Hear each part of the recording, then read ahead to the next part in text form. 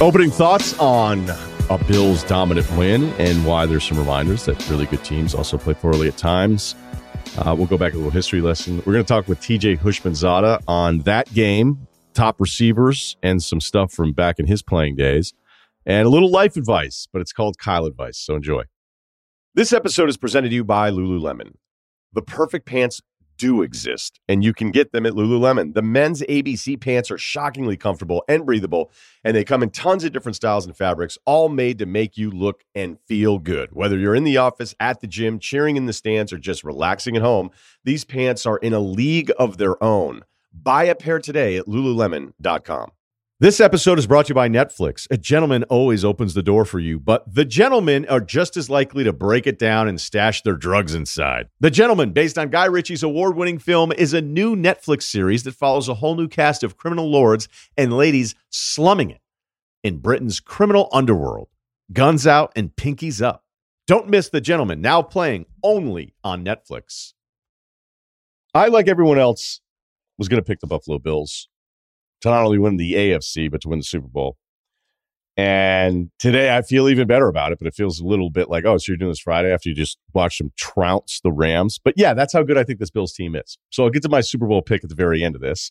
I'm going to tell you some good things about the Bills. I'm going to tell you some good things, not so much about the Rams just last night, but why you should never write any of these teams off that we think are at the very top, because every team goes through a bad stretch. So let's start with last night's game. 31-10. Honestly, I think it could have been worse. Buffalo moved the football every time they wanted to. It was a combination of things. They didn't really need to run the football all that well, but the Allen part of it was dangerous. Josh Allen ended up hitting some bigger throws a little bit later. The best part, I thought, was the defense. 7 sacks against the Rams. That's the most allowed by a McVay coach team in his run.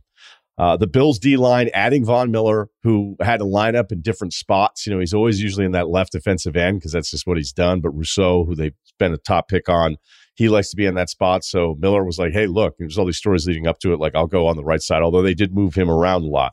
Von Miller makes you wonder why everybody doesn't want Von Miller. And yes, older players, you know, it's the same thing with Arizona last year. Be like, why wouldn't everybody want to sign J.J. Watt? You know, why wouldn't everybody want A.J. Green? You're like, it sounds really cool and your fan base gets excited, but there's a reason why the older players, you know, there's some concern. Teams just are not in the market for some of those guys. But for Von Miller to end up on Buffalo with the rest of those guys in the front 7, that almost seems like it's unfair. The Bills on offense, 9 of 10 on third down. Josh Allen, 26 of 31, 297. He did have the 2 picks. The first one definitely wasn't his fault. Receiver caught the ball, had it ripped out of his hands.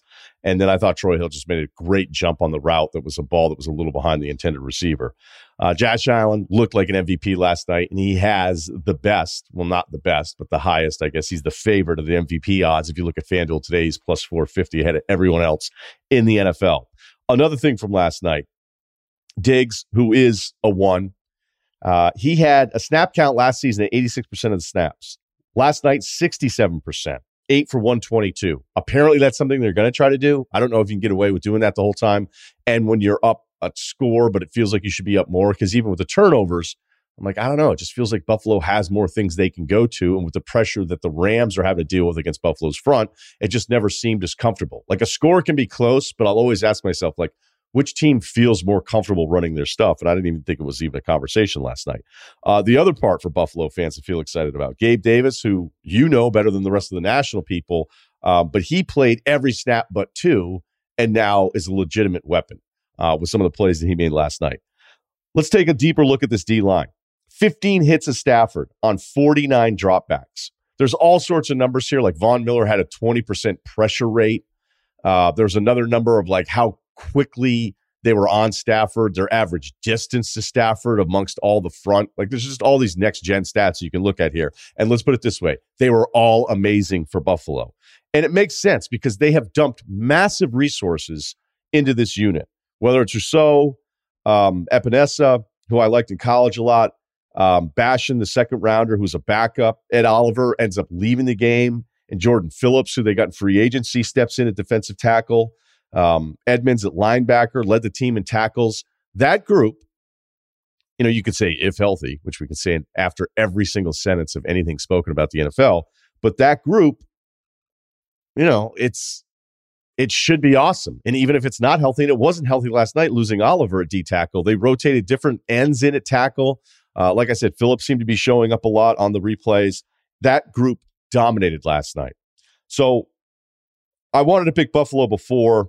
I'm not doing it the Friday after as if I had all these other teams. It's funny because Cincinnati, if you look at the FanDuel odds, they have the 7th best odds to win the AFC. And then you go on the NFC side, despite my feelings for Arizona, they're 7th. That doesn't feel like those top 7 in the AFC don't seem like an equal match to the top 7 in the NFC. So I'm going Buffalo over Green Bay in the Super Bowl. I tried to be a little different in the NFC. I wasn't. It just feels like after a couple teams, including the Rams, because I wouldn't write them off. So let's transition back to a little history lesson.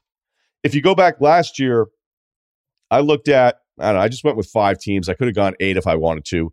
Let's look at 5 of the best teams from last year. And I would say all 5 of these teams are considered good teams going into the season as well. The Bills, all right. Last year, they lost to New England 14-10 in that really weird game where the weather was a major factor. I actually thought Buffalo should have just opened it up, and they played to the circumstances more than they should have. They lose 14-10 to New England. A coworker here called the Bills a fraud, a bunch of frauds. 39 days later, the Bills beat New England 47-17. And by the way, the Bills, after they lost to New England, lost to Tampa in a great game in the regular season, and their record was at 7-6. And again, a coin toss maybe away from getting into the Super Bowl, and who knows, maybe even winning it with the way that offense was moving the football last year. The Rams, at one point last season, were 7-1 and then went to 7-4 with losses to Tennessee, San Francisco, and Green Bay. Stafford threw 5 picks, and he had, during that course of 3 straight losses, 3 of his 4 lowest rated games. Now, for those that know and cover the Rams and the rumblings around it, Stafford was dealing with real injuries at one point last season where you were like, is he going to make it through this? I don't like all this elbow stuff either, but I don't know that the elbow part, because I actually liked a few of his throws last night. I think it was just pressure, week 1, Buffalo's up for it. By the way, the Rams had to go to a silent count at home. Bills fans took over this place. I've seen them walking around. They're just walking around the street. I don't even know if they have tickets. But Bills fans were everywhere for that one. But like I mentioned with this Rams stretch where they lost 3 of 4, their defense gave up almost 32 points per game over that stretch and then allowed only over 20 points in 4 playoff games once. Cincinnati did score 20 in the Super Bowl. San Francisco, pretty good team. Win at Green Bay, still surprised. Probably going to say it every single time. They were 2-4 last year. Now, they just have a million injuries, so you can't say like, oh, it's just the injuries. I feel like they're always hurt. They lost 4 straight from September 26th to October 24th. A team that was 2-4 and lost 4 straight won a playoff game at Lambeau. Let's take a look at Cincinnati. Week 9, they had lost back-to-back games, including a 41-16 stomping by the Cleveland Browns to drop to 5-4. That team made it to the Super Bowl. Kansas City, they were 3-4. Then won 7 in a row. But at the point of them being 3-4 in late October, they were allowing a league worst 6.6 yards per play on defense. It was atrocious. And at 3-4, they just lost to Tennessee 27-3. And that team ended up playing in another conference championship game. So the point is, as everybody already knows this, if you love this league, there are going to be really tempting moments to dump on the best teams, or the perceived best teams. And as we know, as it all rotates out, some of these perceived best teams are just not going to have a great year. They're going to, a couple turnovers don't go their way, a couple major injuries. Next thing you're wondering why this team that we thought was one of the top 4 in their conference ends up being 500 and maybe even out of the playoffs. But as the season progresses and all the stories change and how tough it is to keep your unit out there and healthy and all that stuff, almost every great team has a really bad stretch where it looks like there's no chance they'll be competitive at the end of the season. So a lot of NBC last night. Leading up to it. Always a little interested in, I don't know what's going on with me. Maybe I'm just getting old, but maybe it's the business. I'll be a little curious, like, oh, how are they using that person? Or, hey, how's that? Like, remember that old Sunday night football, the NBC thing where it looked like they hired the entire, like football rosters have had less people. I was like, man, everybody's on this show. This is amazing, which I think is great for the industry. Like more slots. Let's go. Widen out. Let's go 11 wide at the desk. Push the limits of what a desk or a jib can even accomplish. So a lot of it's Shepard Smith, though. Obviously, this guy's been in the game a long time, buttoned up, newsy as it gets. With the Queen passing, he was in the mix, by the way, moment of silence. And his teases are incredible. I don't know that I like him. I don't know that I stick around. Greeny teases are kind of the standard because he'll trick you. He'll trick you every now and then. You'll be disappointed a lot, but he'll get you. And with Shepard Smith, sometimes I'm just like, what was... And I was just trying to think of like him doing NFL ones. I don't know that I can do his voice, but it's always funny whenever I think I like Brandon Cooks. It's week 1 of the NFL. Do you know where Brandon Cooks is? Belichick, genius or dictator? We'll talk to a professor at Smith College that has the answer. Russell Wilson has never received an MVP vote. Voter bias or election fraud? We'll examine. Lamar Jackson, his contract deadline is passed, and he has no agent. We'll talk to a current agent who believes players should have agents. If the Lakers championships from Minneapolis count in Los Angeles, does that mean St. Louis just won a Super Bowl? A geologist will make that argument. Yeah, I don't know. I'm gonna keep track of those. I can't really do the voice yet, but I'll get it. Enjoy. Kick off week 1 with FanDuel, America's #1 sportsbook. Join today to get started with $150 in free bets guaranteed when you place your first $5 bet. Just sign up with the promo code Ryan, R-Y-E-N, to get in on the action. Then you can turn game day into payday all season long. So our bets, we're going to go 3 wide here, Kyle, Cerruti, and myself. We're going to keep it going, running tab all season long, something on the line, using the FanDuel line. So we're going to have that later in the podcast. Play your way and bet on more than just the final score. Wager on everything from touchdowns to total yards to catches. You can even combine your bets for a chance at a bigger payout with the same game parlay. FanDuel is also now live in Kansas. Don't fumble your chance to get $150 in free bets, win or lose, with promo code Ryan, R-Y-E-N. Make every moment more with FanDuel, official sportsbook partner of the NFL. Must be 21 or older in select states. First online real money wager only. $10 first deposit required. Bonus issued is non-withdrawable free bets that expire 14 days after receipt. Restrictions apply. See terms at sportsbook.fanduel.com. Gambling problem? Call 1-800-GAMBLER. Visit fanduel.com/RG. Colorado, Iowa, Michigan, New Jersey, Pennsylvania, Illinois, and Virginia. 1-800-NEXT-STEP or text NEXT STEP to 53342. In Arizona, 1-888-789-7777 or visit ccpg.org/chat. In Connecticut, 1-800-9-WITH-IT. Indiana, visit ksgamblinghelp.com. In Kansas, 1-877-770-STOP. Louisiana, 1-8778 Hope New York, or text Hope New York to 467-369 New York. Tennessee Red Line, 1-800-889-9789. Tennessee, 1-800-522-4700 Wyoming, or visit 1-800-GAMBLER.net in West Virginia. This episode is brought to you by Netflix. A gentleman always opens the door for you, but the gentlemen are just as likely to break it down and stash their drugs inside. The Gentleman, based on Guy Ritchie's award-winning film, is a new Netflix series that follows a whole new cast of criminal lords and ladies slumming it in Britain's criminal underworld. Guns out and pinkies up. Don't miss The Gentleman, now playing only on Netflix. Bunch of years in the NFL at receiver. TJ Houshmandzadeh joins us here. He also, by the way, has Airing It Out with Hush and Skandrick on Fubo Sports Network, YouTube, or wherever you get your podcasts. The show streams live on YouTube every Monday at noon Pacific time, and on Fubo Sports Network every Tuesday at 7. We got to hang out a few times when you were at ESPN, so it's good to catch up. Real simple, TJ, we'll just start here. What did you see last night? What was your biggest takeaway from the NFL opener with that Bills win? Wow, the Bills are as advertised. You know, everybody's picked, and let me say this: the last 2 years prior to the season, I picked a Super Bowl winner. 2 years ago, I picked the Rams to win it all, and last year 2 years ago I picked the Bucs to win it all, and Right. last year I picked the Rams. And this year I was like, going into the season, I'm going to pick the Bills, but everybody likes the Bills, so I'm reluctant to do that, even though I did it. The Bills are really good, and if you watch the game last night, it was different. It was short passing game. And is it because Ken Dorsey's now the OC, or is it because they got Aaron Donald on that front with the Rams and they wanted to get the ball out of Josh? I don't like Josh running the ball as much, but the Bills look really good. And you got to give credit to Von Miller, Greg Rousseau, Ed Oliver. That defensive front for the Bills, they didn't even have to blitz, and they were pressuring Stafford the entire game. The Rams are going to have to get some help outside of Cooper Kupp. They can't just rely on Cooper Kupp. You bring in Allen Robinson, use him. I believe they threw him the ball twice. I'm a receiver. You throw me the ball twice in the entire game. He's a quiet guy, but he's pissed off. Use him. But my takeaway was the Bills are really good, and the Rams are going to struggle to make the playoffs. Their schedule's tough. They play the entire AFC West. They're going to struggle to make the playoffs because they're just not as good as they were last year.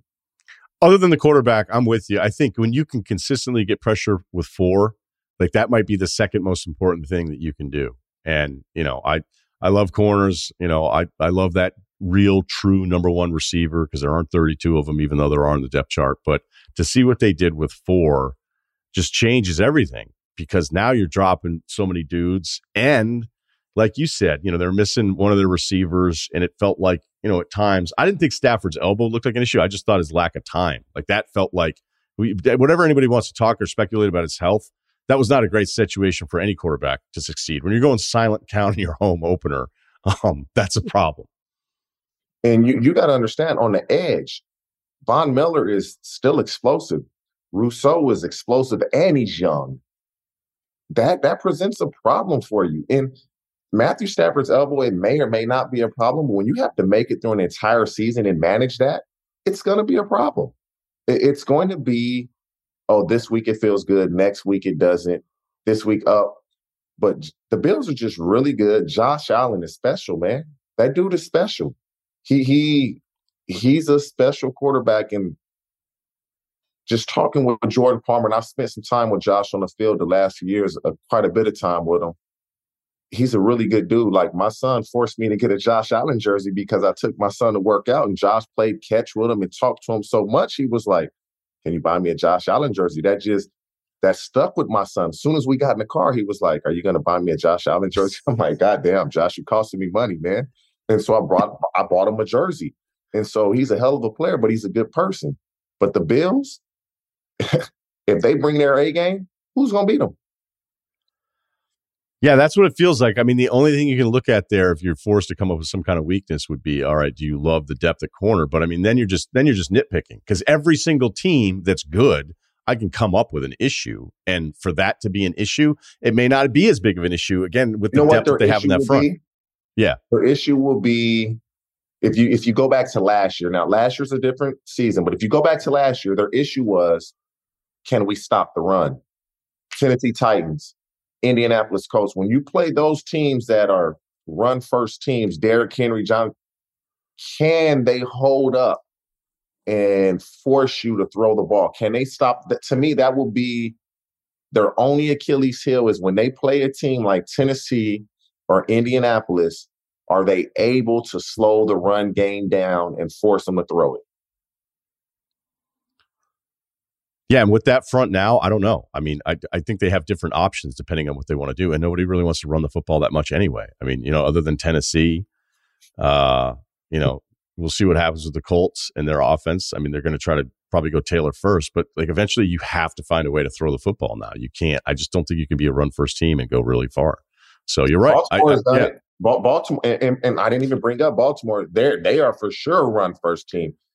That to me is the only way you can beat the Buffalo Bills, unless they just have a bad day. Yeah. Like, they're good and their players are young, and they have a receiver that can get open whenever you need somebody to get open. They have a quarterback that can do whatever. And so, yeah, it's gonna be a hell of a season. I'm looking forward to it, man. I really am. Okay, I want to talk about Stephon Diggs because I mentioned in the open, like they actually cut his snap count down. I don't know if that's going to be a long-term thing over the season.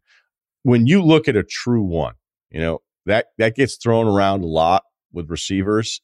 But when you look at a true number one, like what does that receiver have to have, and how does Diggs fall into that comparison? Number one, you have to be able to get open when the quarterback needs you. When a play needs to be made, can you win?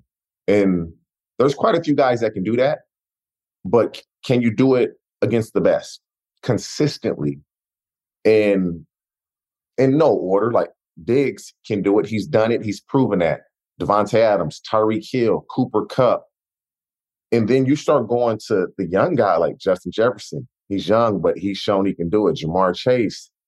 There's guys that haven't shown they can do it, but I believe they can. Like guys like Jerry Jeudy, with Russell Wilson now, with his ability to decelerate, he's going to come out and show that I can do this. DK Metcalf has done it, but now without Russell Wilson, will he still be as dynamic? And so there's just so many different variables that you look at. DeAndre Hopkins, even though he's going to miss the first 6 games, he's proven he can do it. There's quite a few guys that can get it done, but it has to go hand in hand. Like the quarterback has to trust you. You go to that back shoulder fade that Josh threw Diggs with Ramsey. It was actually a good coverage. He threw the ball so quickly, you can't cover that. I don't care who it is, you can't cover that. And that's the chemistry of playing with somebody and understanding them. But a true number one, you got to be able to win against the best guys on a consistent basis. So who do you think is the best guy? Like, say everything's equal, not current guy with his current system, current quarterback. But if it were in a vacuum and you were just like, I want the guy that I trust the most to win and has all the things, all the qualities of a number one. I'm asking you who I think the best receiver in the NFL is, but I think it's a little bit more. The best receiver in the NFL is Devontae Adams. He's the best receiver in the NFL. And if I had to go and I don't like doing this because when you compare people, others feel like you're putting them down, but oh well, it's not a put down. I would say Devontae Adams. I would say Stephon Diggs. I would say Tyreek Hill, Cooper Kupp. And then after that, it's probably 4 or 5 guys between Justin Jefferson, DeAndre Hopkins. Yeah, you said Chase. But he just did it for 1 year. So I don't want to respect the guys that have done it for multiple years. Totally. Yeah. Mike Thomas now, with him being back, he's going to insert himself back into that conversation.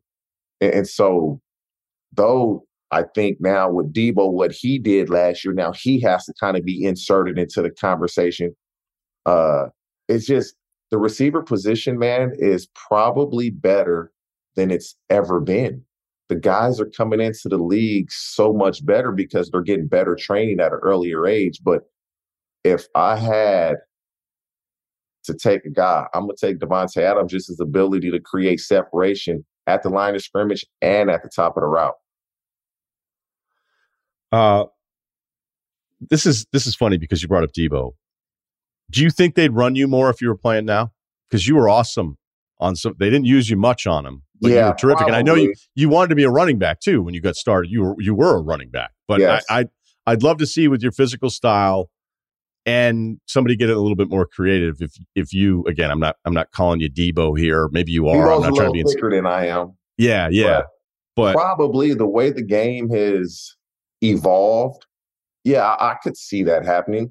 I mean, there's a lot of guys, man, that a lot of us were running backs growing up in high school. But yes, I could see the way the game has evolved. But Shanahan, he's a special play caller. If you look at it, there's not many coaches that do that or have done that. And so he's creative. His mind thinks differently than others. And for him to put Debo in that situation kind of elevated Debo, at least to others, as far as, man, he really can do a lot. Why are you so high on Trey Lance? I've seen him out here working, and everybody can work. And he will always look good in shorts and helmets, so to speak, when nobody's rushing him. I'm just a firm believer. He's going to have some rough patches.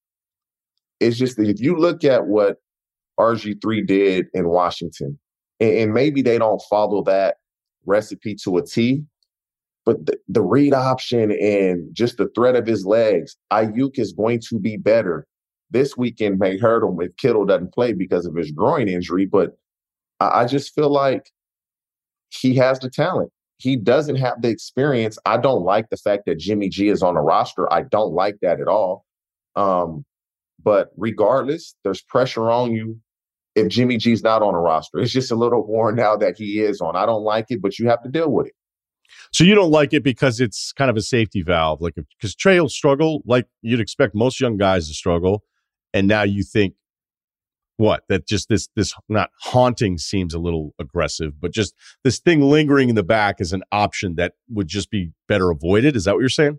Yes, I don't believe they're going to bench him. You don't give up what they gave up to go get Trey Lance to turn around and bench him for Jimmy G. But in Trey Lance's mind, that's going to be in the back of his head. It's he led him to the Super Bowl. Shanahan wins when he's the quarterback, and he does it when Jimmy G isn't under center. That's going to be in the back of his mind that just say he puts 2 or 3 bad games in a row.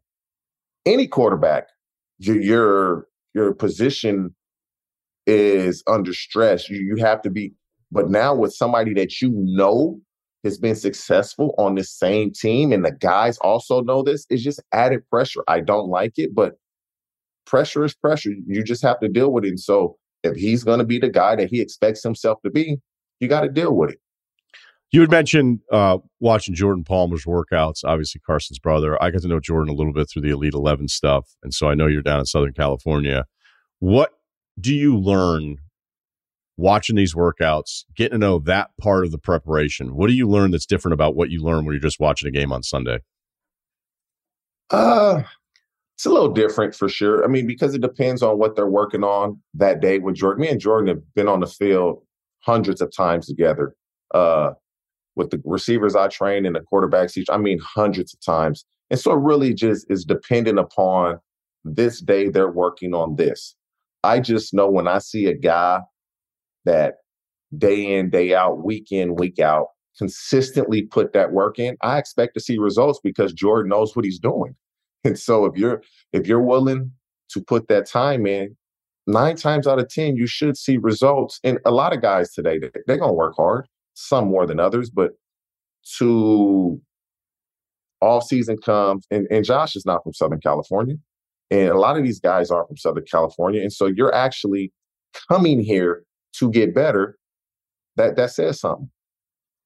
Okay, so I was, getting ready for the season, and I was reading about Matt LaFleur and an Aaron Rodgers throw and a piece from Kevin Clark on The Ringer. And it was like, there's this one throw that LaFleur likes, and Rodgers wasn't used to it because it's like a 5-step drop. And when you turn, you're kind of throwing blind. So it's like a ton of trust for that receiver on that route. But that's the way the timing is set up for us. So like, oh, that's interesting.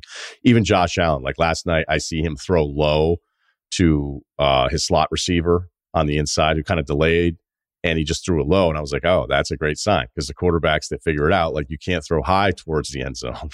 Just throw low, and the receiver better know that it's going to be low. There's like these minor things that not all of us understand. I was listening to Baker talk to one of the quarterbacks, and it was like Baker was making this great point about if your foot's here and you're trying to deliver the ball there, like, you have to make sure you get your right foot outside of here. I was like, oh shit, that makes sense. Like, this is really good stuff. What are some of those receiver things that you tell young receivers to come down there to train? Because, I mean, we can watch video and see guys run around cones, but what are some of those things that, like, man, I wish I knew this when I first got started, that you share with young receivers? I have a base of things that I do. We call them our everydays. We're going to do these every day. We call it pat our feet, because that's what I did when I played. But after that, it really becomes independent to each player.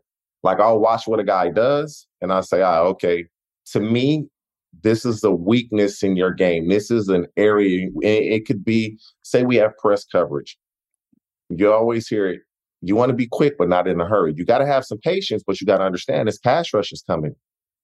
In our minds as receivers, are we really doing the release that we want to do? And well, okay, I'm going to do this. And then you watch yourself on film and you do something completely different. So just making sure we have the patience to work this release. That's at the line of scrimmage. And at the top of the route, there's so many different things that people teach. When you decelerate, you want to lead this way. You want to lead with your heel. You want to go this way and that way. I have a belief that I believe in, and it's just trying to be as efficient as possible. Some guys are strong enough to really run, pow, stop, slam on the brakes. And some guys just can't do it. And the guys that can't do it, that's okay, because there's more than one way to skin a cat. So now we'll figure out another way to do it, and you're still going to be open. So it really depends on the player and his ability to decelerate. To me, that's the biggest key as being a receiver. I said this years ago. Now everybody else is starting to realize that's the key once I said it. That's the key to being a successful receiver. Can you stop? If you can run like a Ferrari and you stop like an 18-wheeler, it doesn't matter that you run like a Ferrari. That's good. Okay, so when you're coming in as a seventh rounder, you put up some numbers, Oregon State, but seventh rounders, man, they don't make the team. When did you know you were going to make the team? First day. One. First day. First day. And you got to understand, my rookie year, we had Peter Warrick there. Anybody remember Peter Warrick? Go look him up. Top 3 college football player ever. Okay, just real quick, I'm interrupting you because we have some time set aside for Peter Warrick, but keep going. So it's Peter Warrick on that team, Ron Dugans, who also came from Florida State, Craig Yeast, I don't know if you remember him, from Kentucky, Danny Farmer, UCLA stud receiver, Chad, myself, and so Darnay Scott. So I got there, and first day, maybe I'm unrealistic, Ryan, maybe so. I got out of that first practice, and by the way, the first practice, I got in a fight. With who? It was a DB. He was talking shit prior, and I just didn't like it. And so I said something to him when we fought. Well, we didn't fight. I punched him. I walked out of that practice, and What did he say? What did he say? Did he call you like seventh round or something? Okay, leading, you got to get your physicals. And so, because, when back then it was, they have the draft. Following weekend, you had rookie mini camp. But with the Bengals, the whole team was there. So me and Chad were walking together because we knew each other. Throughout the facility, he was like, yeah, I'm going to lock some of these rookie receivers up. I'm going to lock them the fuck up, as me and Chad were walking by. Chad didn't say anything, so I just looked at him like, I know you're talking about us, but I looked at him real crazy like, I hear you and you're not scaring me. So we went to practice. He held me. I told him, don't hold me again. He said some vulgar things. He held me again, and I punched him after he took his helmet off. He wasn't on a knee. He was standing up. And nobody ever held me again. And not, at least not in practice. But after that first practice, I walked away from that with a ton of confidence, like, I'm the best receiver on this team. Like, these dudes are not better than me. Whether that was the case or not, that's how I felt. And I thought the world of Peter Warrick because I watched this dude at Florida State kill people every game. And so that gave me a sense of confidence, seeing him and seeing everybody like, dude, I'm better than these guys. And from the first day, I was like, I'm good. I'm going to make this team. I have no concerns at all. That's just how I felt. And everybody on that team knew that's how I felt as well. Let's talk about Peter Warrick for a little bit, because we're about the same age. He is one of my all-time favorite college football players. When he was at Florida State, he went up against, obviously, Florida and Jesse Palmer, who was a quarterback for the Gators. I worked with for a bunch of years at ESPN, and he tells this Warrick story where the Gators somehow got stuck with like a freshman on him because, I don't know, it might have been an injury or whatever. And Warrick would line up and point to the corner and wave him over with his finger and be like, all right, here we go. And then Warrick would get down like with his, like that old boxer stance with his hands up and then out of the break. And he's like, he just abuses. So we watched it on film and it was like horrible. And it was just Peter Warrick. So he goes fourth. I know that the size wise, like he was just under 6 feet, like 195. His 40 was just below a 4.5. He was insane. He was unfair in college football. Do you have any insight for why it wasn't, I know he had a couple nice seasons and I know he got hurt at the end, but why wasn't he more dominant? I think it was just the situation he was put in. Like, he could play. Dub, that's what we called him, was Dub. Dub was good, man. It was just, at that time, going to the Bengals, it was like impossible. I mean, you look, the quarterback, the receivers dependent upon the quarterback. And that situation at quarterback just wasn't right. The entire setup of how things were ran with Cincinnati, it just wasn't right. They didn't have a quarterback that could help them. They didn't have a veteran receiver that could show them the way.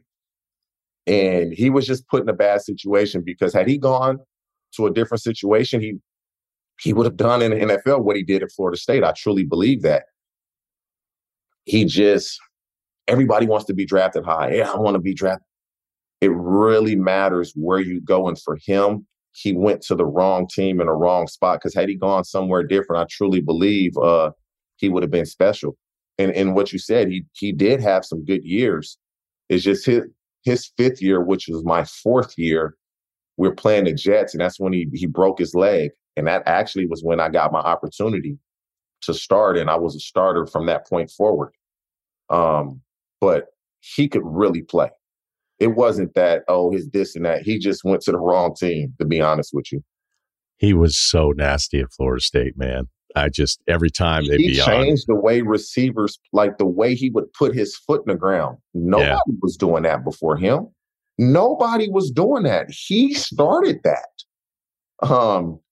It kind of sucks, man, that, when I train guys, I tell them about Peter Work. They're like, who's that? I'm like, YouTube him.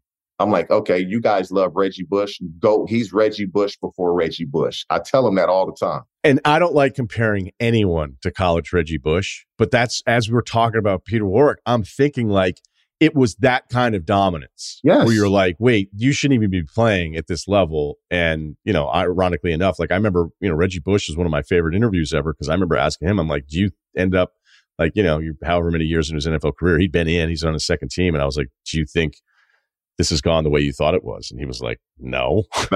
He's like, not at all. He's like, I thought I was going to do the stuff I did at USC. I thought I was going to do it here. And it's just not the way it worked out. And it was such an awesome, honest answer. He was a little bummed, but it wasn't excuses. He just straight up was talking about himself, being like, yeah, it's just, it's a little different. But the Warwick Bush thing on a college football field it's accurate. That's what it was. That's what it was when he was down there in Tallahassee. All right. I want to stay on this, though, because Carson Palmer, your teammate for 6 seasons, he played 5. He sat behind Kitna. Dilfer's a buddy. He comes on the podcast every other week. And Dilfer and I talk about quarterbacks flaming out all the time. It's getting worse and worse. He's like, they're getting overdrafted. And basically, he's now like, they're playing too soon. I personally feel like you don't learn the job until you actually do it. But I'm now more open to the idea that maybe there is this imaginary line that's different for each quarterback of how long can you sit where we feel better about you than to get you in. Palmer sat behind Kitna for that entire year. I'm a big Carson Palmer fan. I think he's better than he's remembered. I know it got a little weird at the end, but I'm thrilled that he had the reclamation of his career and kind of just people reminded of how talented he was at Arizona. So what did you see about a guy who's a top pick sitting behind somebody like Kitna and then becoming who he became with you as a teammate? I'm biased. I also think Carson is one of the best quarterbacks to ever play. Just a situation, but I'm biased. But you're saying talent-wise, because obviously the resume can't. I've thrown with, when I was playing with all the quarterbacks that were considered the best, I was on the field and I ran routes for him. And I also ran routes for Carson. The way he threw and the way they threw, it's different. But speaking of that, I think, Ryan, to be honest with you, man, if you're certain quarterbacks, they have a mentality of, if I have, let's say a rookie, a bad year, that's behind me because it's over and I can move into this year and it's not going to affect me. Other guys and some guys, that bothers them. That affects them. They can't move forward. And so you just don't know somebody's mental makeup, because I'm a believer. The more you understand something, meaning the offensive system, how defenses play, the more relaxed, the more comfortable, the more confident you are in what you want to do. And so when you can sit and learn the offense inside out, watching NFL defense in practice every day and start to process it, even though you're not playing, I don't think that's a bad thing. But we live in a instance, we live in a microwave society. When we put the food, it's done right now. Sometimes if you're going to barbecue, it has to marinate, and then you got to cook it for 12 to 16 hours.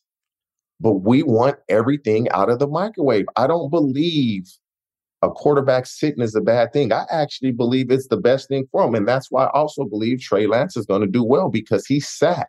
He should understand the system. He should understand how defenses want to play. Are you going to struggle? Yeah. But I don't care who you are. When you learn a new system, it's hard. It's different. You're going to call a play, and you might forget something, and you're going to relate back to what you did in college with that same play, because everybody runs the same things. We just call it different. And so I have no problem with a quarterback sitting. I actually think it's better for him. There's certain cases where, hey, you should play, but for the most part, I believe you should sit. Hey, thanks for hanging out with us today, man. I really appreciate it. I'm a big fan. TJ Houshmandzadeh, remember, airing it out with Hush and Skandrick, Fubo, and YouTube. I appreciate it, man. I like your room in the background. Go play some golf. I see your Nike bag right there waiting for you. This episode is brought to you by Lululemon. Guys, if you're ready for a new pair of pants, try one of Lululemon's ABC pants. They're made to make you look and feel good. And there's lots of different styles to choose from. My favorite, because I walk around LA every day, I like the joggers. I'm not jogging, I'm just walking fast. But if you're working out, I would try them out. And if you want something a little sleek, maybe business-like, maybe try the ABC Slim Fit trouser. But I am a joggers guy. Once COVID happened, I was just like, I want to wear jogging pants and joggers and all kinds of soft pants as much as I possibly can, especially when I'm working out. Ultra comfortable and versatile. ABC pants are really in a league of their own. Buy a pair right now at lululemon.com. Before we get to this edition of Life Advice, aka Kyle Advice for today's episode, we're just going to do a gambling competition with the three of us. We're throwing out picks all the time. Let's keep track of it. 3 guys, 3 amigos, 1 NFL pick every week. All right? It can be a total, it can be a side. We're just going to do 1 pick. Maybe we'll change it a little bit later with the parlays or whatever. We'll figure it out. But for this week, at least week 1, we just pick whatever we want. All right? So we'll keep track of it. I don't know what the bet's going to be yet. You mean like the payout, like who wins your kind of thing? Is there like a competition here? Like, do we get there's gonna dinner? Be, yeah, maybe, dinner. Yeah, Ryan frolic gets to go room. Yeah, we can bring whatever you want to frolic room. There's no food there, so there's no limit. We get a pizza, we can get Chinese food, burgers, whatever you want, salads. What, frolic room makes all those, or they let you get it delivered there? There's no kitchen, so it's totally fine. I think they can make popcorn if you ask, but they really don't like when you ask. So, like, you could bring whatever food you want in there. It's still kind of a free for all. Is the frolic room for sale? Do you want me to find out? Amazing. Yeah, right. Ask them how much it would cost. Put a group together. Although I don't know. I don't know if I want to open myself to that kind of liability. That's fair. Do you order pizza to the frolic room, Kyle? Is that like a thing? It's been done, yeah. Yeah, it's definitely been done. I usually just go out and get something walking distance, but this isn't the segment. This isn't the segment. You're right. This isn't the segment. We're each giving out picks here. Kyle, why don't you go first? It's your day. I want the under in the Patriots-Miami game. Okay, you get a total for us? -115. Oh, so you're playing money line on the under. I'm just wondering if you could give us the over-under What's number. the total? 46.5. Okay, there you go. 46.5 on FanDuel. Thank you. Just so everybody can. I don't care what it is. It's gonna be a slow game. They're gonna grind it out under. Look it up yourself, dude. I just want the under. We are off to a rocking start on this segment. Okay, so Rudy, what do you got? I'm gonna get weird in the first one because I know how much FanDuel loves same game parlays. Okay, so we're just going for it. Company man. Yeah. So I'm gonna do the alt spread. I'm gonna take the Giants +7.5 against the Titans. I'm kind of buying into could the Giants be sneaky decent this year? Maybe I'll be wrong. We'll find out week 1.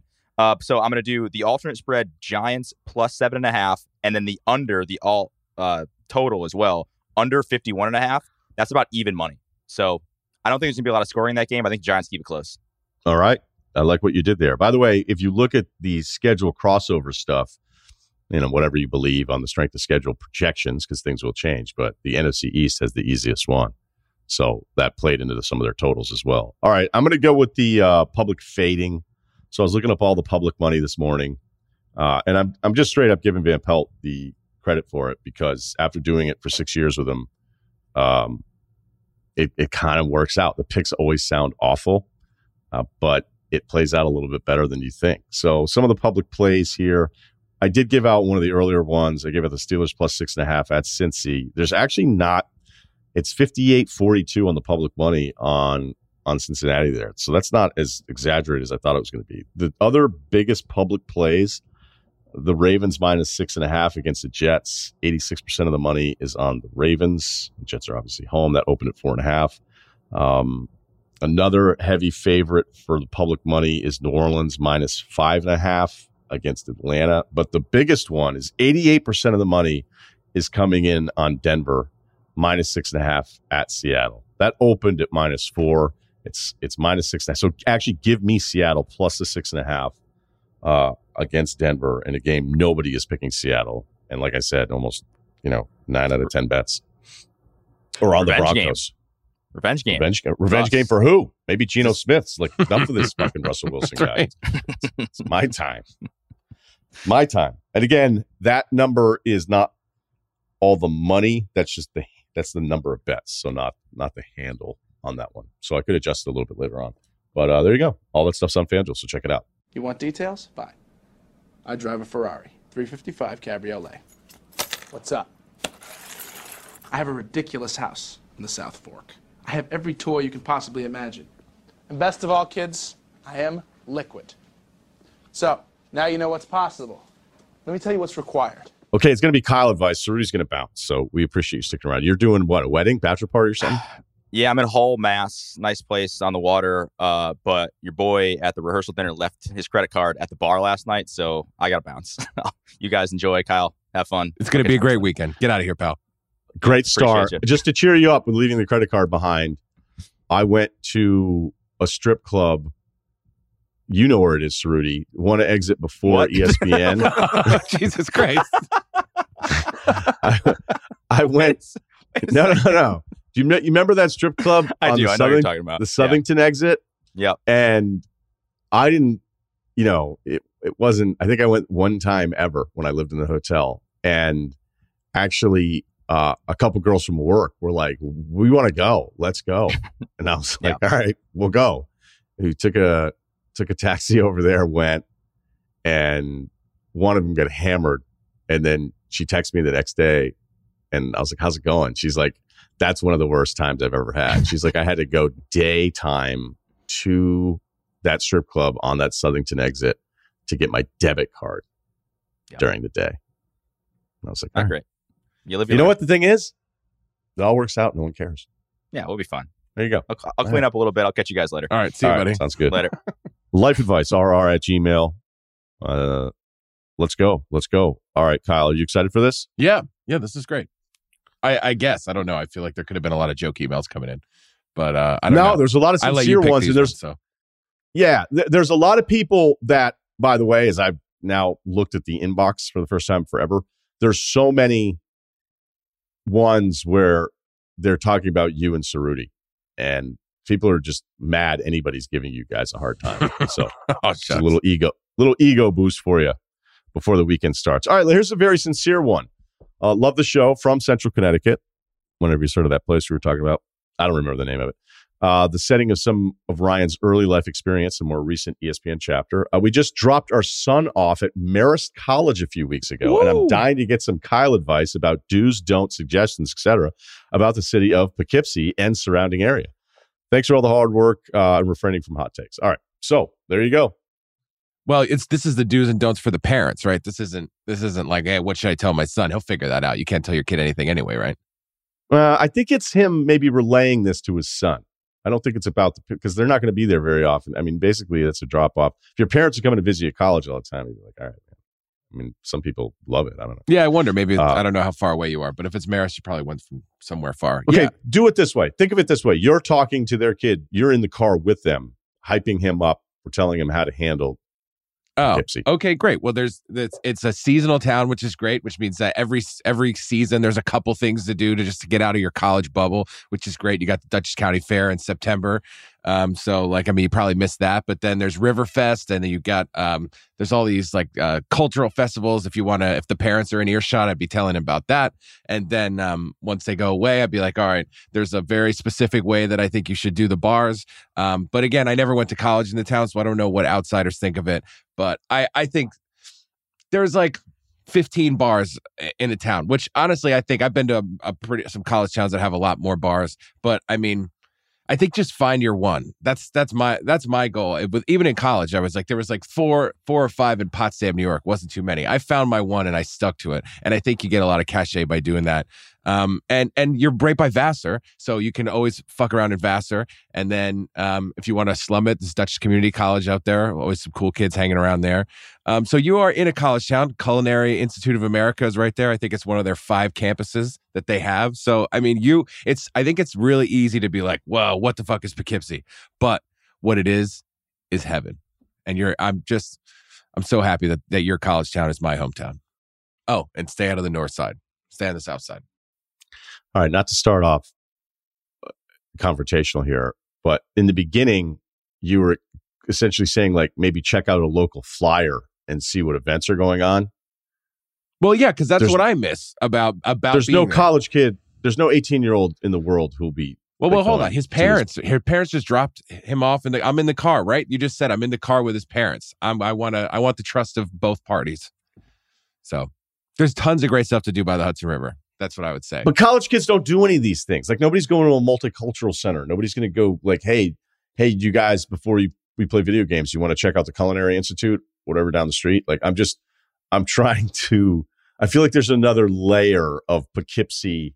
Although you did tell them to just, if you're going to drink underage, stay at one place, which is a pretty good chance the way college bars work. Mahoney's, there's always the one place that does. Get in there, Mahoney's, and then head over to Noah's. Just call them out. Have the liquor license people over there. All right. Let's jump to another one. This is weird, me going first. Usually I have a couple minutes to think about what I'm going to say. Usually take about 5 to 7. Well, we can do this however you want. No. Let me try the driver's seat again.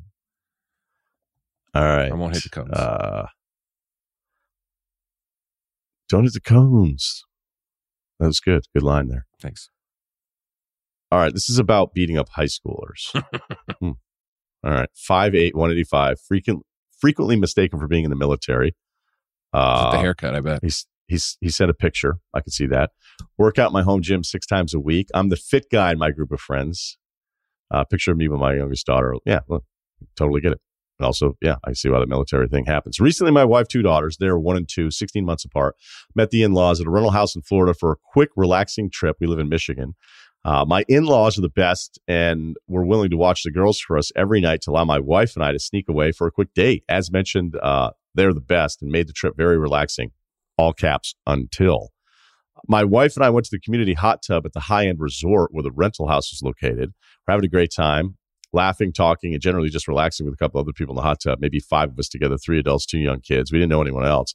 This is when a high school boy, maybe 5'5", 120. So 120 tells me he's not a senior. 120 tells me he's, freshman, sophomore. I'd say sophomore, probably. Maybe. Right. He's not a senior if you're 120. Okay. Jumped into the hot tub unexpectedly, doing a cannonball, splashing everyone. My wife was wearing her glasses, had to take them off, dry them off, etc. Annoying, but no big deal. At that point, the high schooler snickered at everyone about his cannonball and splashing everyone. My wife mentioned her glasses got wet, was drying them off, when the boy looked directly at me and asked who I was, alleging he thought I was someone he knew. I directly told him I didn't know him and he was mistaken. He then asked who my wife was. Is she your girlfriend? I told him she was my wife. That is when he verbally started berating myself and my wife, making sexual reference. My wife wanted to call security. I told the boys we didn't know him and to leave us alone. My wife asked him, where are your parents? He quickly disengaged. He was then joined by 2 of his buddies, also high schoolers, and they continued to curse, talk about girls sexually and drugs in front of my wife and the other people in the hot tub, not directly at my wife, but just speaking amongst themselves, being loud and obnoxious. Well, I think I handled the situation as a whole well and calmly. At the time, it clearly ruined the relaxing atmosphere in the hot tub, and I was pretty tense for the next half hour. Totally understandable. That tenseness when you think it's going to go down. I'm assuming Steve would have had something witty to say to the punk high schoolers. Maybe Kyle would have grabbed a bat, but I'm curious how all 3 of you would have played the situation out. What's the play here? Beating up 3 high school kids with the idea of drowning one. That was the first thing that went through my head when he cannonballed in. Did cross my mind. It would have been quick work, but making the Florida news while on vacation didn't seem like a good call. Getting witty with them would have just continued a verbal battle. To make it clear, my wife and I never felt in physical danger. If I was another male or by myself, the thought of following them home crossed my mind. But being on vacation with my beautiful wife, trying to enjoy some time together, what's the play? At what point, and how do you deal with these punk high schoolers? Ryan, maybe you have some experience with this on the courts. Appreciate the help. Yeah. See, the problem is they're definitely younger, because they know they're going to get away with just being total assholes. And they already clearly have no regard. This is not this guy's first rodeo of being a shithead. So he's banking on the fact that he's going to get away with this whole thing because he's not 18. And, most people, despite your frustration, I think a lot of people can relate to you. I also think 99% of the people are just not going to do anything. You're not going to beat up a 15-year-old kid. The only way you could ever do anything and maybe justify it is, he started putting his hands on somebody. And that's it. And then, then at that point it's on, and you hope, people deal with it the right way and the headlines aren't misleading and all sorts of stuff. So Kyle, go ahead. I think these are just the worst people to get involved with. Like, I think there should be some sort of workaround, but there isn't. And that's why I just kind of stay away from like a group of teens as a whole, because I mean, what I wrote down in the notes is teenage shithead. I just put notes for each life advice, and you said shithead. I wrote down shithead. This guy's thinking shithead. They're teenage shitheads. You can't tell them anything, and they pretty much know where they stand. At least in today's day and age, I think they know where they stand. Like, well, this guy can't really do anything to me, or he'll be in the news for hitting a 15-year-old or whatever. And Florida teens, I wouldn't be fucking with Florida teens. They're the last teens I'd be fucking with. But I just think it's one of those things where like you can't do anything physically, and I feel like teenagers have a way to get under your skin like kind of nobody else can, because maybe they just sometimes, I don't know, it just makes my skin crawl, the shit that they do, and then when they know they pretty much have a pass to do it. So I just would stay away from them. Like, I might even have just got out of the hot tub if they're like, if this black cloud of teenagers is coming into this, I think maybe hot tub time is over for me.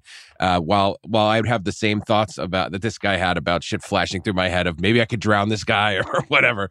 It's just like there's no outcome where everyone like, where you're going to feel like, well, he learned a lesson, because A, he didn't, and B, you can't even tell your friends you beat up a couple teenagers. Like, it's not even a cool story to tell one time. So it's just like, and then in the eyes of the law, it's not like it's a fucking man versus man. It's a man versus child. So I say it whenever I see a group of like, I'll cross the fucking street if there's a group of teenagers running around, not because I'm scared, just because I feel like I'm kind of boxed in what I can do as far as retaliation anyway. But I'm not even talking about throwing punches. I just mean anything.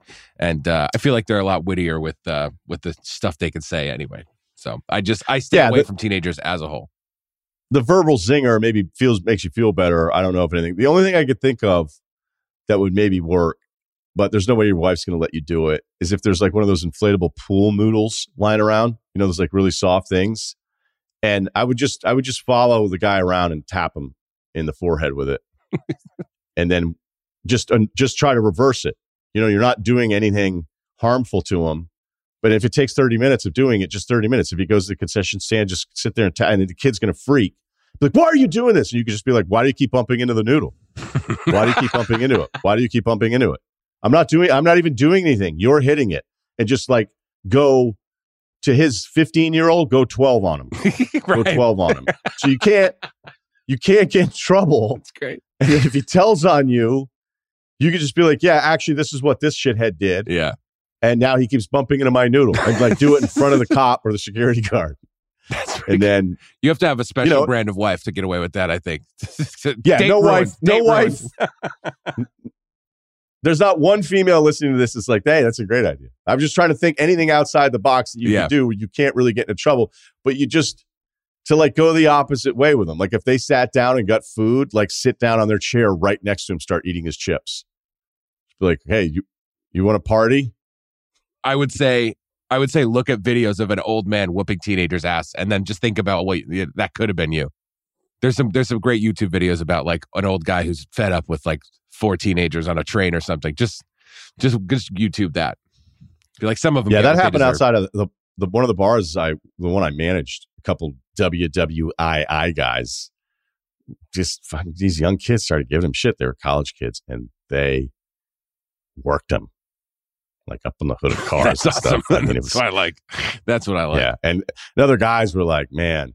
And, the guys were being punky college kids. And somebody else was like, yeah, he's like, they were wrong. And those guys just didn't care. And they beat the shit out of them. Yeah. The kids still went out, though, because then they were kind of like, what happened to you guys? They're like, super embarrassing. But like 2 old guys beat us up. That's the shit I like. So watch a YouTube video of that. You'll feel better. Some of them get what they do.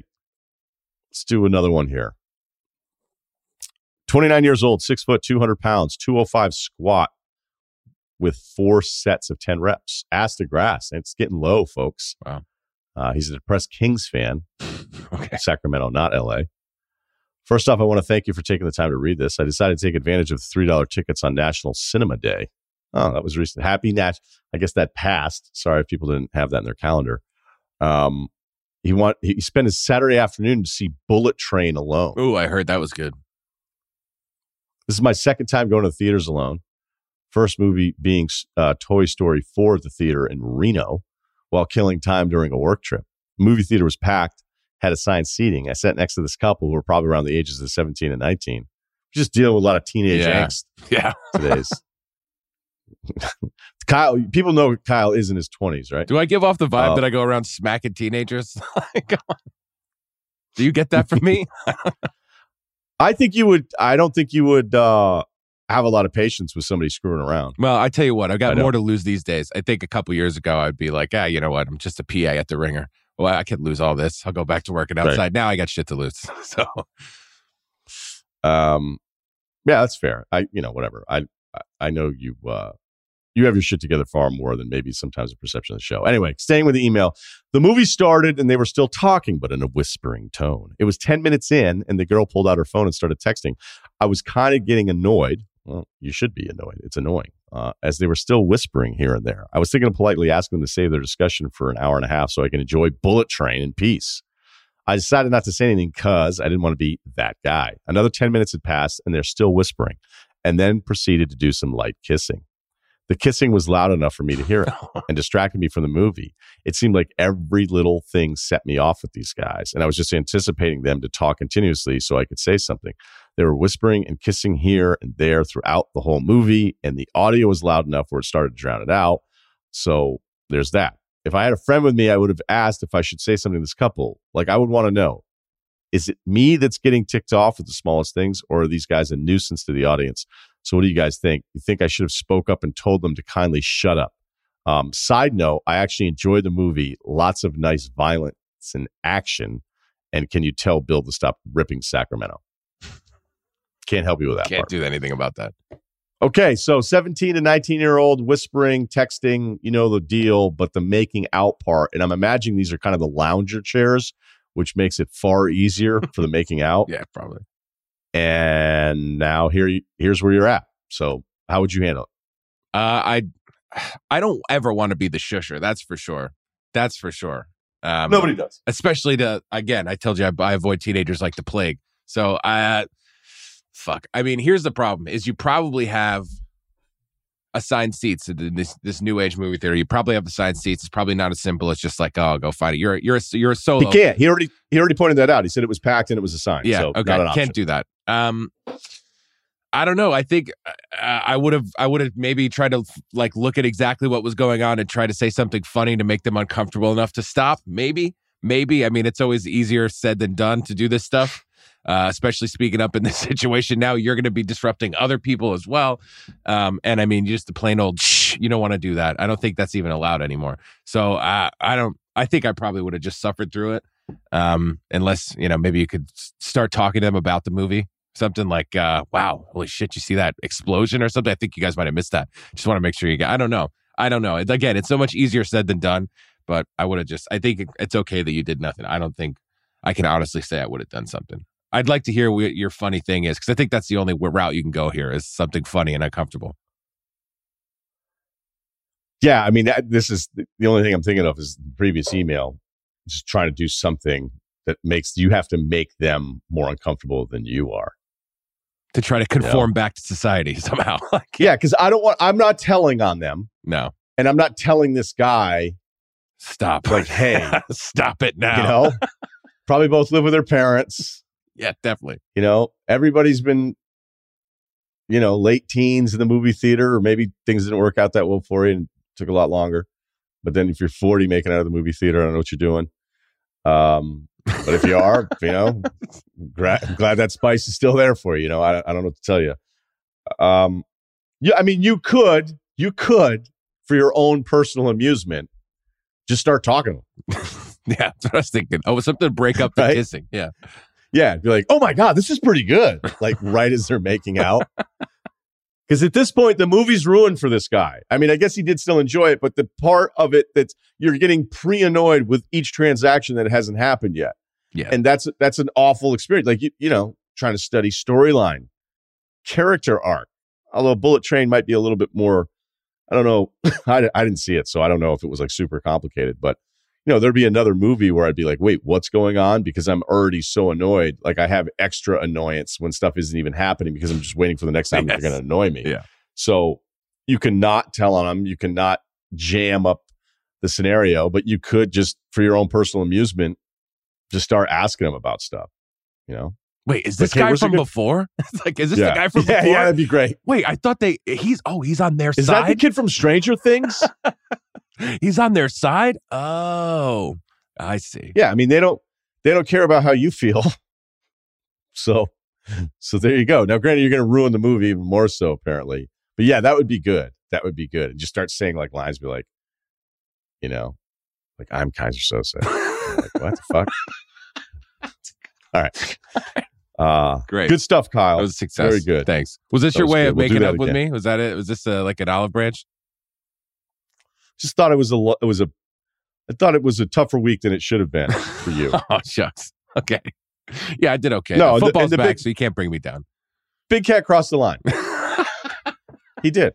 It was weird. I don't know if it was a line crosser. He's definitely a line stepper. I didn't know he was doing that. He's definitely a line stepper. I think he crossed the line a little bit, and I thought I'd sensed something that was a little different in the aftermath of that, because you were kind of like, dude, and I went, yeah. I go, you know what? I don't think that should have been shared, because it was by the way, it was a sincere, totally. It was a really nice thing. It was a nice thing that you were asking about. So, and then it kind of got turned into like you being made fun of for doing something wrong, when in fact what you were doing was something really incredible for your coworker. Doing my best. So there you go. So yeah, I don't know. I'm probably going to do a little bit better than having you answer 3 emails, but we'll work on it. All right. All right. Thanks, guys. All right. Thanks to Kyle and Steve. Ryan Russillo Podcast, Ringer, Spotify. I don't fake tease today.